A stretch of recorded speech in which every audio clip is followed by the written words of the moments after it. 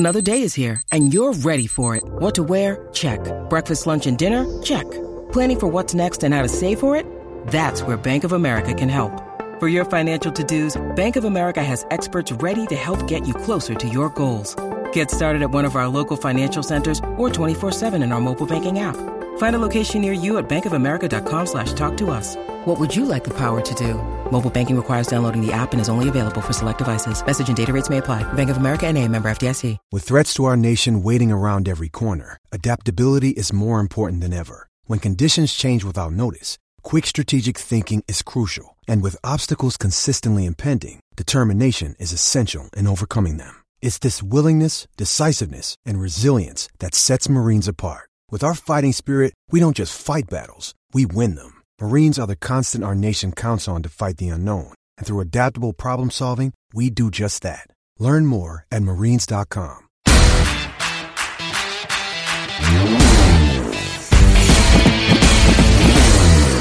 Hey everyone, it's James Crepea, Ducks beat reporter for the Oregonian and Oregon Live, bringing you the latest edition of the Ducks Confidential podcast. Lots to go over ahead of this week's game between Oregon and Stanford, the season opener. Finally feels a little bit like fall, finally feels like football season as the Pac-12 gets underway this Saturday. Oregon and Stanford in prime time, a 4:30 game Pacific on ABC. National television audience up against Clemson and Notre Dame from a television viewing standpoint for much of the country, but a game that certainly has a lot of consequence for Oregon, certainly could play a major role in the national landscape in terms of whether or not the Ducks are going to be not just a Pac-12 North contender, Pac-12 contender as a whole, but potentially sneak in to the college football playoff, certainly they need to win the Pac-12 championship in order to do that, but if they do, it's going to require probably going undefeated, and certainly starting off the season with an emphatic statement win. They have that opportunity on Saturday, but before we get to playoffs and all those things weeks from now, got to start with the here and now. So let's start with how the week began on Monday, as it is commonly referred to in most all college football circles as depth chart day on the opening Monday of the first game week. We know this year it's the complete antithesis of that, and that it's the opening Monday for the Pac-12, but it's not the opening Monday for anybody else. But it was depth chart day for the Pac-12. The Ducks releasing theirs as well. And the takeaways were really what you heard from across the league. And this was actually a good message for most every single team that you look at the depth chart for, and it's no major surprises. And that's what you want to hear. You don't want to hear that there's all these surprises and unexpected listings of players or somebody you didn't even know was in the conversation or something. No, you want things to have a degree of certainty. And even amid this highly unusual year with the pandemic and everything else going on, obviously, including at Oregon, we're not attending practice and getting a chance to look at things. But one, folks are being forthright, which they typically are, in terms of personnel and rotations and things like that, for the most part, not giving the house away or anything like that. But, when we've been asking about certain player rotations and things, most of that has been very, very upfront from players and coaches all the way through camp. So that's first and foremost, which led to the fact that there were not very many surprises. And additionally, for as many position battles as there were for Oregon, to be honest, not that many of them were. There was a battle, but it was a battle where it was pretty lean, a heavy lean towards one direction. And some of the battles, quite honestly, were lower on the depth chart, and they weren't for starting jobs necessarily.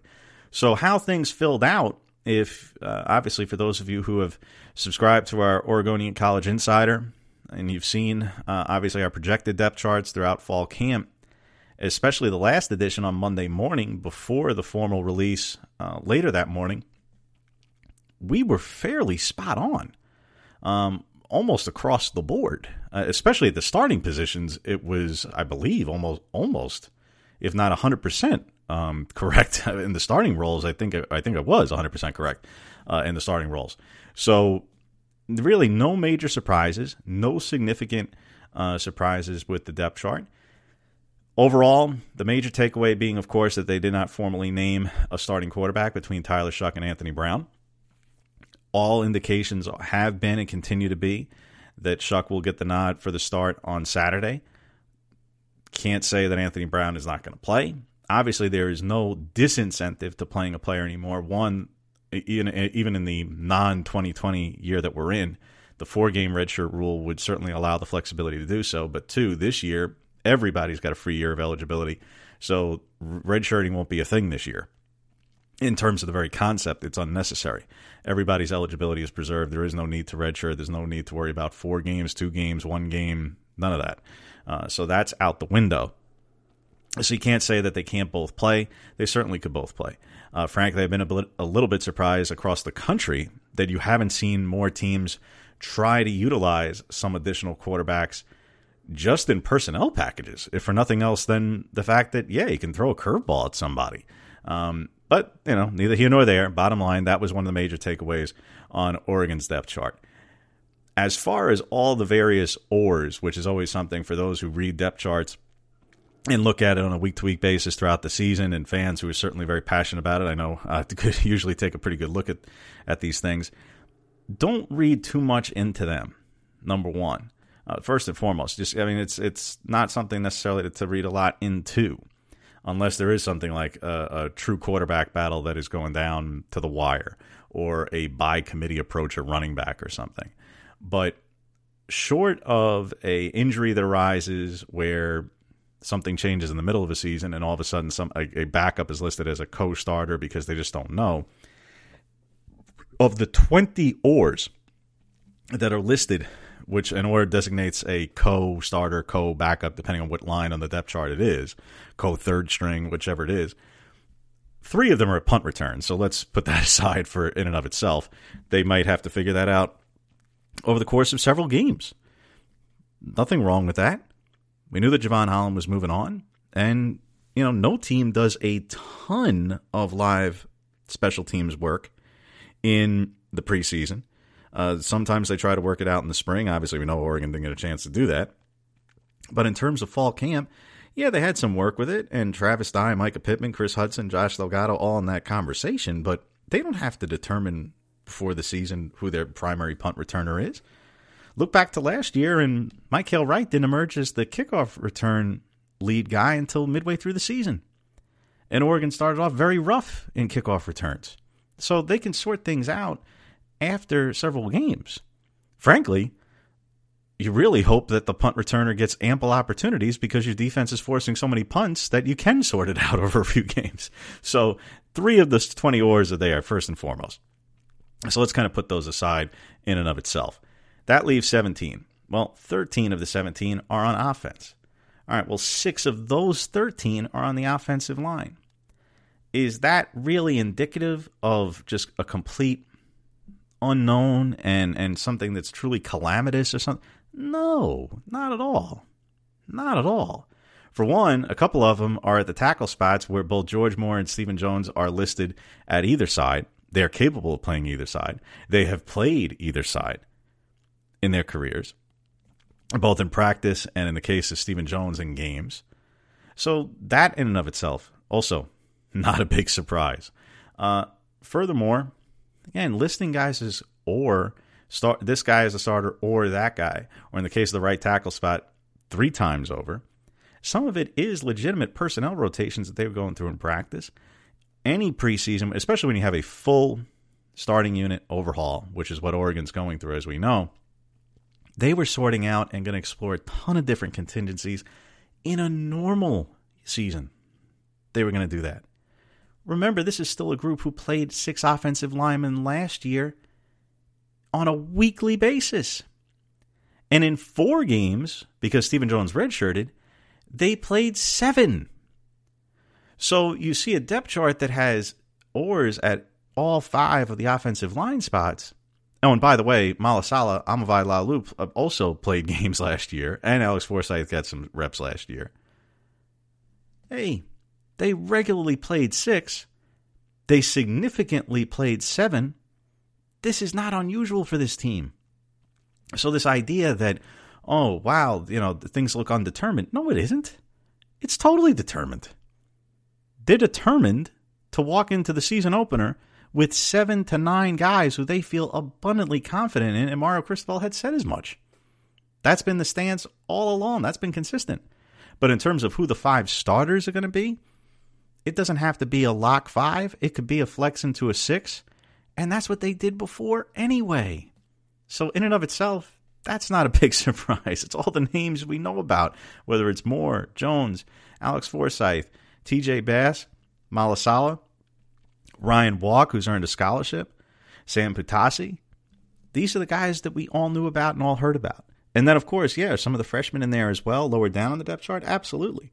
But as a whole, all the names that are at the top of it in these co-starter designations are guys who we knew were the most experienced guys coming back. And again, this is a unit as a whole, even last year, that showed a willingness and ability to play 6 and 7 and at times even 8 or 9 different offensive linemen without any hesitation. So no major surprises there to me on offense at all.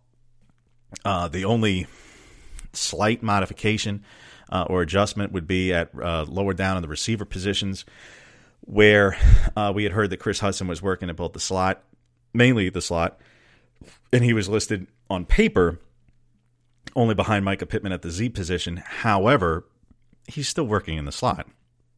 It doesn't mean that he's not there. We've heard Micah was on the outside primarily, but he too is also capable of playing in the slot. It's where he played last season behind Jalen Redd. So some of it is just on paper designations, and some of it is also just the fact that, the receiving position, they can move guys around. So not a lot to overreact to and read too much into on offense. On defense, even less, which again is that much more of a good sign as a whole. Not going to go through every which position because, again, everybody is basically exactly where we expected. I believe the defensive depth chart, I was almost 100% top to bottom, so there was really almost no surprise whatsoever. Nowhere. Not the second line, not the third line. Kicking game appears to be solidified with Camden Lewis and Tom Snee. There was a little bit of question there this offseason, just to the point of, hey, these are scholarship returning players. Obviously, Cam closed last season better than he started, but Tom was coming off not punting at all last year, and in 2018 was more of a short-range guy behind Blake Maimone. Well, is he ready to be out there and kick all season long, albeit we're talking about 6 to 9 games, but be that as it may, kick in, not have to worry about only short fields to kick, for as much as possible in the full range of the field. That appears to be sorted out and shored up. So as a whole, again, not a lot to, certainly not overreact to, really not much to even react to in general as far as the depth chart was concerned, other than to play down for those who have apparently reacted rather strongly one way or another. To the roster as a whole, which is obviously very, very talented, more talented now than it has been, at least on paper, in terms of the recruiting classes, as the years have gone on, as the Cristobal era enters another year. This roster is very talented, and we knew that based on the recruiting rankings.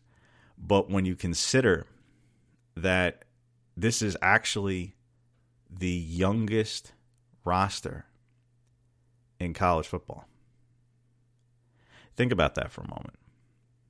For as much talent as Oregon has returning, for as many significant players as it has back at certain positions, this is a very young roster to an extreme, actually. So among one of the lead notes in Oregon's game notes, and credit to Oregon's Sports Information Department for coming up with this. So there's 110 players on the roster as a whole. Of course, we know there's 85 scholarship, but 110 on the full roster, including the walk-ons. 81 are underclassmen. That includes freshmen, redshirt freshmen, sophomores. That's 74%, nearly 74% of the team's roster, 73.6% of the team's roster is in its first 2 years in the program. Or in the sophomore case, I suppose there could be some redshirt sophomores, so all right, let's call it 3 years, but they're underclassmen as a whole. That is the highest percentage in the entire bowl subdivision. And they're one of 3 Power 5 programs to land the top recruiting class in their conference each of the last 2 years. So when you factor in not only that it's unbelievably young, but that youth is obviously very, very highly touted. And we know all about it with some of those freshmen that we all know about, or in the case of Kayvon Thibodeau, a sophomore that we know lots about and is the leading returning pass rusher not only on this team, but in the conference and one of the top in the country. This is a team that is not just built to compete and continue to win in 2020 in a short season. This is a team that is going to be unbelievably well situated for 2021 and 2022. But we've certainly got all the time in the world to talk about that in the months ahead. We won't go too far down the road, but in terms of just looking at the depth chart, seeing certain trends, that was a note that certainly stood out. Those are some major takeaways from the depth chart. Now ahead to this weekend's game with Stanford.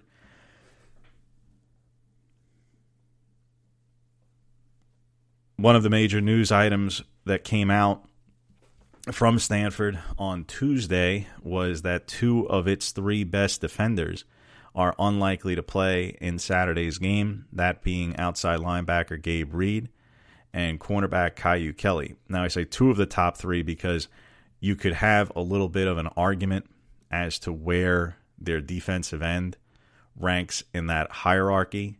So rather than getting into a splitting of hairs and absolutely declaring that their lock top 2 defenders are out, rather than getting into a literally a war of semantics in terms of where Thomas Booker ranks among Stanford's best returning defenders, and he is a very good player who is back.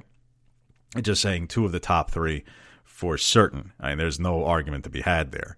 Reed was their most disruptive returning defender. He had 43 tackles last season. 9 for loss, was the most returning on the team. That's why I say he's the most disruptive.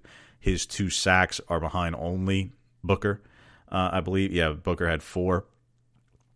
Reed had 2 last year. And Stanford's top 2 guys, Casey Toohill and Javon Swan, are both gone. So that's why I say Reed is the most disruptive returning defender. He is unlikely to play and basically was ruled out. And on top of that, it's not only that he's out. Who is replacing him? A former walk-on named Thunder Keck, who had 3 tackles last season on special teams mostly, and he was recently placed on scholarship.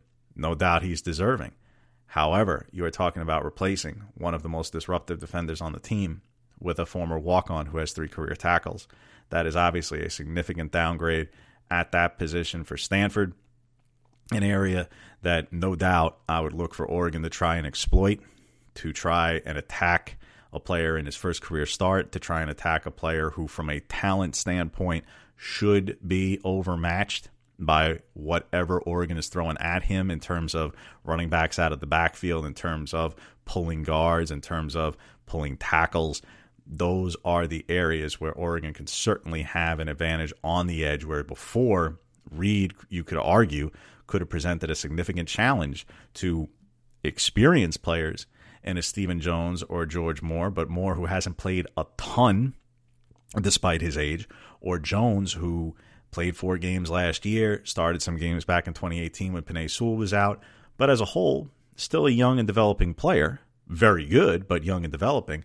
Now they actually have the advantage over a former walk-on in Thunder Keck, who, like I say, is replacing a Gabe Reed, who there's simply there's no easy way for Stanford to replace him. And you consider that how much he was able to do last year and how much he was able to benefit from Casey Toohill being on the team. Now they're both gone. And now Oregon can focus that much more on limiting Booker, the other defender I mentioned at defensive end, who is absolutely going to go up against Jones and Moore. Now they can almost, I can't speak for the coaching staff because I certainly know nothing about the game plan, but they can almost dedicate themselves as an offensive line to double teaming Stanford's best defensive end with no real concern. of significant blowback. They can focus on containing him and double teaming him and chip blocking him and doing things to prevent him from making an impact on the game.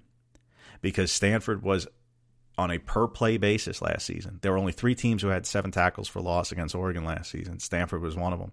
The difference from them and the other teams is they did it in the fewest plays by a significant margin. Only 54 offensive plays last year for Oregon against Stanford in a 21-6 win in Palo Alto. Remember that.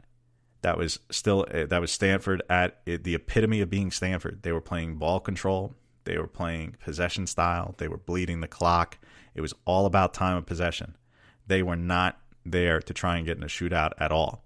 Now, that said, Oregon's defense held Stanford without a touchdown, one of only 2 Pac-12 teams to do that in the last decade. That gets overlooked at times because the 21-6 score wasn't necessarily the most entertaining of game for fans. But offensively, Justin Herbert made some terrific throws in that game. Obviously, there was also some success, particularly through the air, to Jake Breeland in that game. However, Stanford did create some disruption in the backfield on 7 plays out of 54 plays. That is a really high clip for a team that didn't allow much by way of disruption in the backfield. Well, now you say, all right, well, how can they fix it? What changed for both teams? Well, Oregon loses its entire offensive line.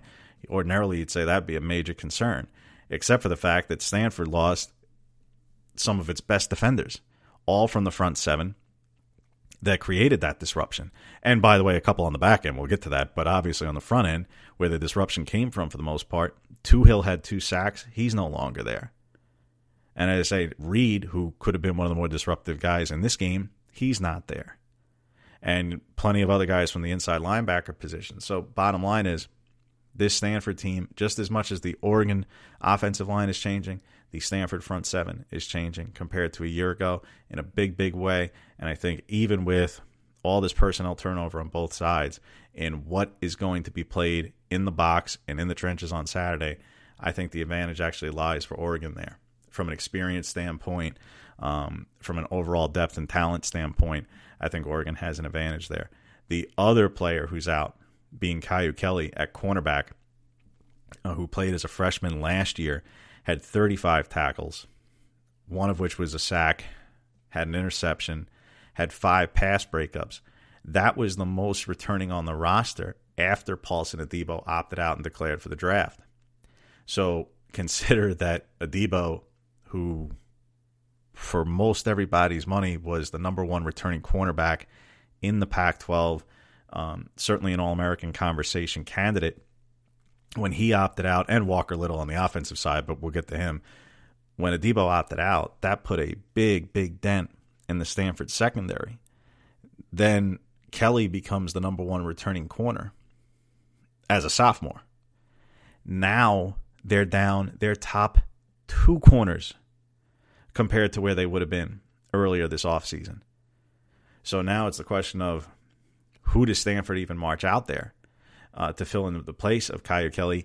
And David Shaw did not have an answer for that on Tuesday. Not because he was being coy, but because he said it's undetermined. And he's not one to spring surprises, so he plans to announce that later in the week, but that is undetermined. So they're probably going to play either a true sophomore or potentially a freshman. Either way, a player who has little to no game experience is going to be going up against Johnny Johnson III and/or Micah Pittman primarily during Saturday's game. So you want to talk about advantages for Oregon's offense, despite the fact that its offensive line is replacing 5 starters, despite the fact that Justin Herbert's no longer here, and Tyler Shuck or Anthony Brown are going to be playing. Hey, first and foremost, you've got a back-to-back 1,000-yard rusher in the backfield, who's probably the best running back in the Pac-12 and one of the top 5 or 6 in the country, and C.J. Verdell. You have the number 3 returning receiver in the conference, and Johnny Johnson III, who answered a bunch of doubts and questions about consistency and drops from 2018 by having a very big year last year. Now you put him out there, and Micah Pittman moving from the inside to the outside primarily, and adding in a young freshman, Chris Hudson, who this coaching staff and the players, the defenders mainly, have been raving about his speed. And you consider that Stanford will now have guys starting at the cornerback position who have little to no game experience. Basically, it is hard to make an argument, even if you are the most ardent of Stanford fans.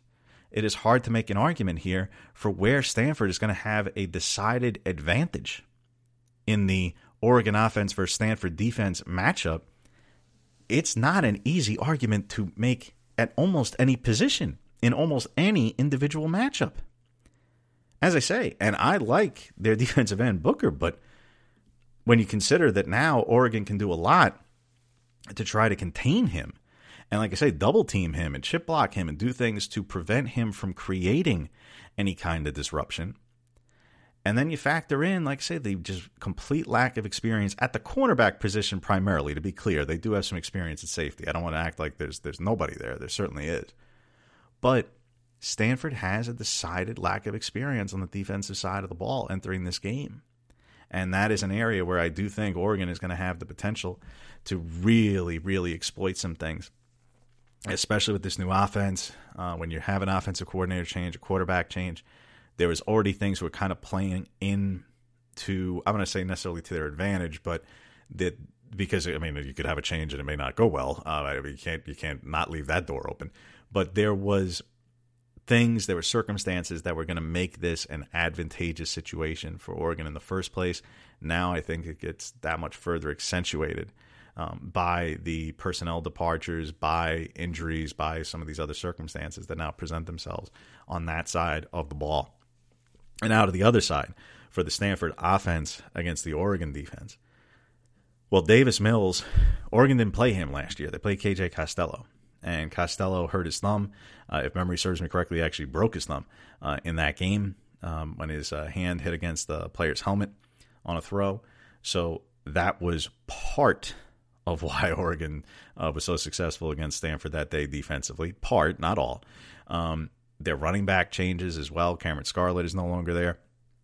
The one significant difference in terms of returning personnel that works in Stanford's favor in a big way, just as Oregon returns a ton from its receiving core and loses its top tight end, same thing goes for Stanford.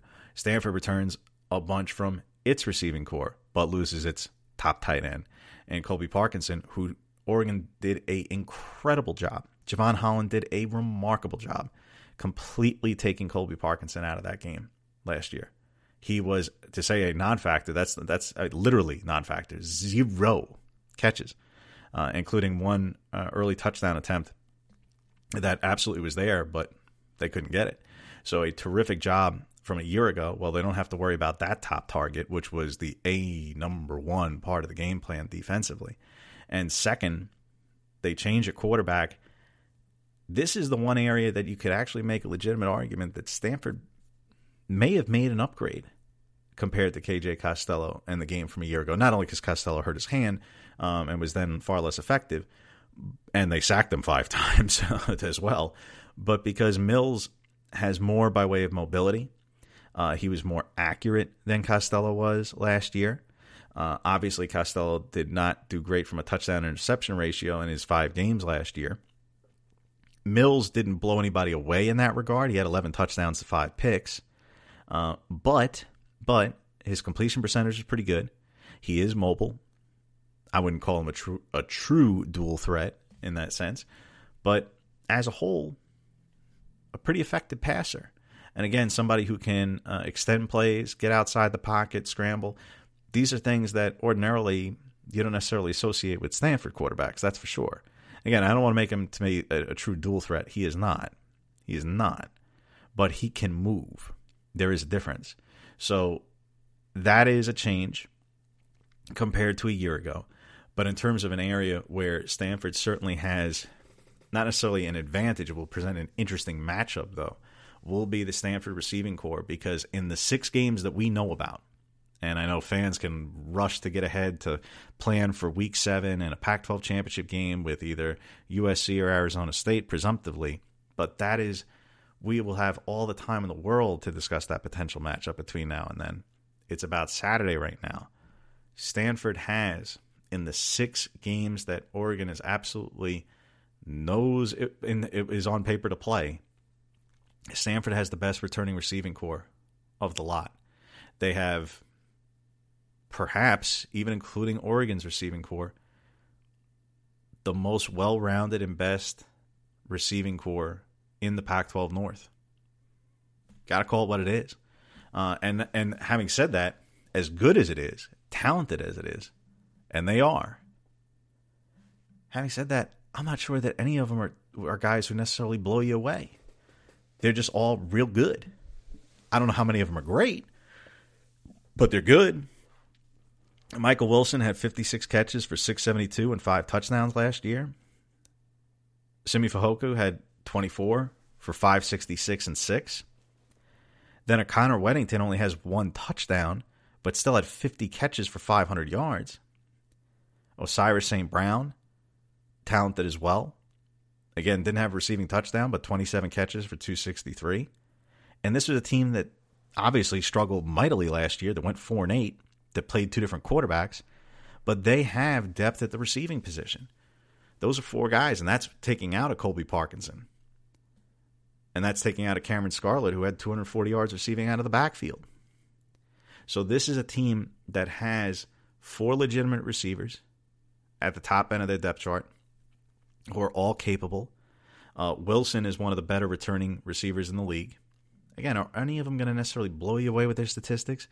No, not really. But that's not really what Stanford's there for. They're not to wow you with their statistics all the time. They don't have, certainly no McCaffrey, that's to say the least.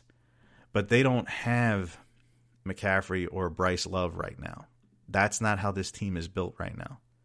But they can still absolutely go toe-to-toe with a lot of teams in the North just by the fact that they play possession style and ball control style, and they're going to mask and cover up a lot of deficiencies with either lack of experience or the personnel losses in terms of talent or injuries or opt-outs or you name it that happen in the offseason. When you shorten the game, nobody is necessarily going to run away from you. Necessarily. And that brings us to lastly, as we wrap up this week's edition of the podcast, ahead of Saturday's game. We'll do one after the game as well. And then obviously set up to next week and looking ahead to next week's game at Washington State. There are so many areas where, as I say, Oregon has an obvious advantage entering this game you name it. They really do. They have a lot of advantages on paper. Oregon is favored in this game. They should be favored in this game. They were favored in this game a year ago. And despite the personnel losses that both teams had, I think it still makes all the sense in the world for Oregon to be a 2-score favorite in this game. Line opened at 11.5. It's gotten down to 10.5 for the most part of the course of the week. Make your own decisions if that's something you care about. I do think that Oregon is the decidedly better team in this game. Obviously, do they have questions to answer to it too? Yeah. We haven't seen this offensive line play in live action in a game yet. Nobody has. So we can't act like there's no questions to answer there. There absolutely are. We haven't seen either quarterback play in this conference as a starter on a consistent basis against a legitimate defense. So there are questions to answer. But as I laid out already, the areas where they have a decided advantage, the areas where Stanford appeared to have some real talent, and areas where they might be able to not necessarily exploit, but again, kind of use to their advantage, have a threatening player at a certain position, aren't the case. For one reason or another, they aren't the case. So with that, all that said, I do think Oregon wins. I haven't picked my final score just yet, but I do think Oregon wins. I do think they win by multiple possessions, and I think because of this short season that you could see for a lot of reasons, I think there is going to be all the incentive in the world to not take it to and put the screws to anybody necessarily, but to not hold anything back. Sometimes there are games where you say, well, the game is already in hand. Don't put more on tape. You worry about things down the road. No. This is a team who has to make a statement on national television and show the country that they belong in the conversation. that they are not to be forgotten about just because the Pac-12 is getting started later than any other Power 5 conference, later than any other conference period, as the MAC gets started earlier in the week. They have got to go out and make an emphatic statement, and they have the ability to do it. They have the talent to do it. They have the coaching to do it.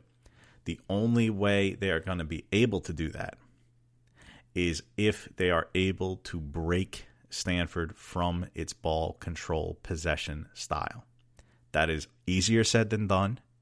We saw that last year. It is far easier said than done. It is very difficult to accomplish. But the way you break a ball control team from playing that style is by getting up 3 possessions or more as fast as possible. Because the faster they cannot be within 2 scores. If within 2, they can basically lie to themselves all the way to the finish. All the way to the finish. Because all they need to say is, even if you're down 14 with less than a minute to go, but you got the ball, if you can manage to get in the end zone, it's an onside kick, and we can give ourselves 1 shot at a Hail Mary to tie this thing. That's it. I'm not telling you that that's a recipe for winning. I'm telling you that they won't break from their style when that is still out there. But if you make it 3 scores, they can't approach the game that way the rest of the way. The faster you can get a ball control possession style team down bunches early, that is the key. Can Oregon get up 17 or more points in a hurry? I'm not sure it's going to be a concern by the end of the game. My question is can they get up 17 plus? Maybe by halftime, certainly by the end of the third quarter. If you can do that, there's a recipe 2 ways. One is it becomes a feeding frenzy for your defense, because now an offense that is not built to play catch-up is all of a sudden forced out of its comfort zone, and mistakes can happen when they're not used to playing that way. Conversely, that's high risk, high reward. On one hand, you're being more aggressive to absolutely put an end to things. On the other hand, if it pays off for the ball control style team, if they actually break through and get closer, now they're back to playing the way they want to again. And they can basically put the onus on you again. So that is to me how this game hinges on Saturday. To me, Oregon has the decided advantage. Oregon's going to win the game. To me, in every way imaginable. I can't make a objective argument for why Stanford is going to win this game, other than historically Stanford is very, very well coached. They're always physical. They're always good in the line of scrimmage. Well, we knew that that's generally speaking the case, but they also went 4-8 last year, and they've lost a lot of talent that was on that team from last year. So we know that this is not the Stanford team of 2, 3, 4, 5 years ago. You can't ignore that. So if you can't make an argument for why Stanford is going to be absolutely in the thick of things to the end, and look, I'm not telling you they can't be. I'm saying I can't make a concerted case for why they will be. If that is the case, how does Oregon not just win, but make an emphatic statement? They get up, and they get up in bunches in a hurry. That, to me, is what is going to be the entire deciding factor in how this game is viewed nationally after Saturday. If Oregon squeaks out a 10 or 13 or heck, even if it's 17, but it's 17 with a late touchdown kind of win, it'll be viewed as a solid win, but a win that Oregon was supposed to get, and okay, so be it. But if Oregon goes out there in its first game with a new quarterback, with a fully new offensive line, with a new offensive coordinator, having had only 4 spring practices, and at every which other thing, and goes out there and just absolutely puts on a showcase performance and embarrasses somehow a team that gets a ton of respect nationally, especially, and they deserve it for the way they've been coached and the consistency that David Shaw and his program have shown during his tenure, well then, hey, now you've made a statement. If that is the goal, if that is the mission at the end beyond winning, if that is the truly big picture goal, and I'm not saying it is for the program, I'm talking more to the fan base perspective here and then the national conversation perspective. If that is something on the table, that's how I think it breaks down. But obviously, we'll see how it goes on Saturday. We will have another edition of the podcast after Saturday's game, especially since it's a later game. I'm not sure if I'm going to do it necessarily from the press box or if I'm going to do it when I get home shortly thereafter. That still has to be ironed out and decided, but do look to have it up Saturday evening, early Sunday morning for folks to listen to. We'll have it after the game, and then obviously we'll have another one setting up for the following week with Washington State. So we'll get to all that in the days ahead. But it is football season. It is back to the season, and the Pac-12 schedule opens up with 3 big games in the first week. USC and Arizona State at 9 a.m. on the national television game on Fox. That's a big one in and of itself. Could be the game that decides the entire South Division, and that opens up the entire season. Obviously, Oregon and Stanford, again, national television audience on ABC, up against Clemson and Notre Dame, where if you're an Oregon fan, you very much want Clemson to win that game and try and knock Notre Dame out of the conversation as fast as possible. Because if the reverse happens, but then they get Trevor Lawrence back for an ACC title game and then beat Notre Dame and split the season series, now you could have 2 ACC teams in the playoff, and your chances have just gone down enormously. So you want Clemson to win that game if you're a Ducks fan. And, of course, lastly, from the Pac-12, in the nightcap, you have Washington and Cal in a game that has been competitive for a couple of years now, and a game that the winner could find themselves in the top 25 on Sunday, could make an early certain planting of the flag, certainly, in terms of who is going to be the team most in the running for at least second-place finish in the North Division, if not contend and push Oregon later on. And remember, Oregon ends the season against Cal and Washington in successive weeks in December. So those are going to be significant games down the stretch. The winner from that game Saturday night will be significant one way or another. Loser is certainly not out of it, but the winner just becomes that much more significant. So that is the setup for Saturday's game, for the Saturday slate as a whole for the Pac-12 and the games that are the most relevant, particularly to the Ducks. We'll see how it goes, and we'll be in touch with you after Saturday's game. Until then, enjoy, and we'll talk to you again soon.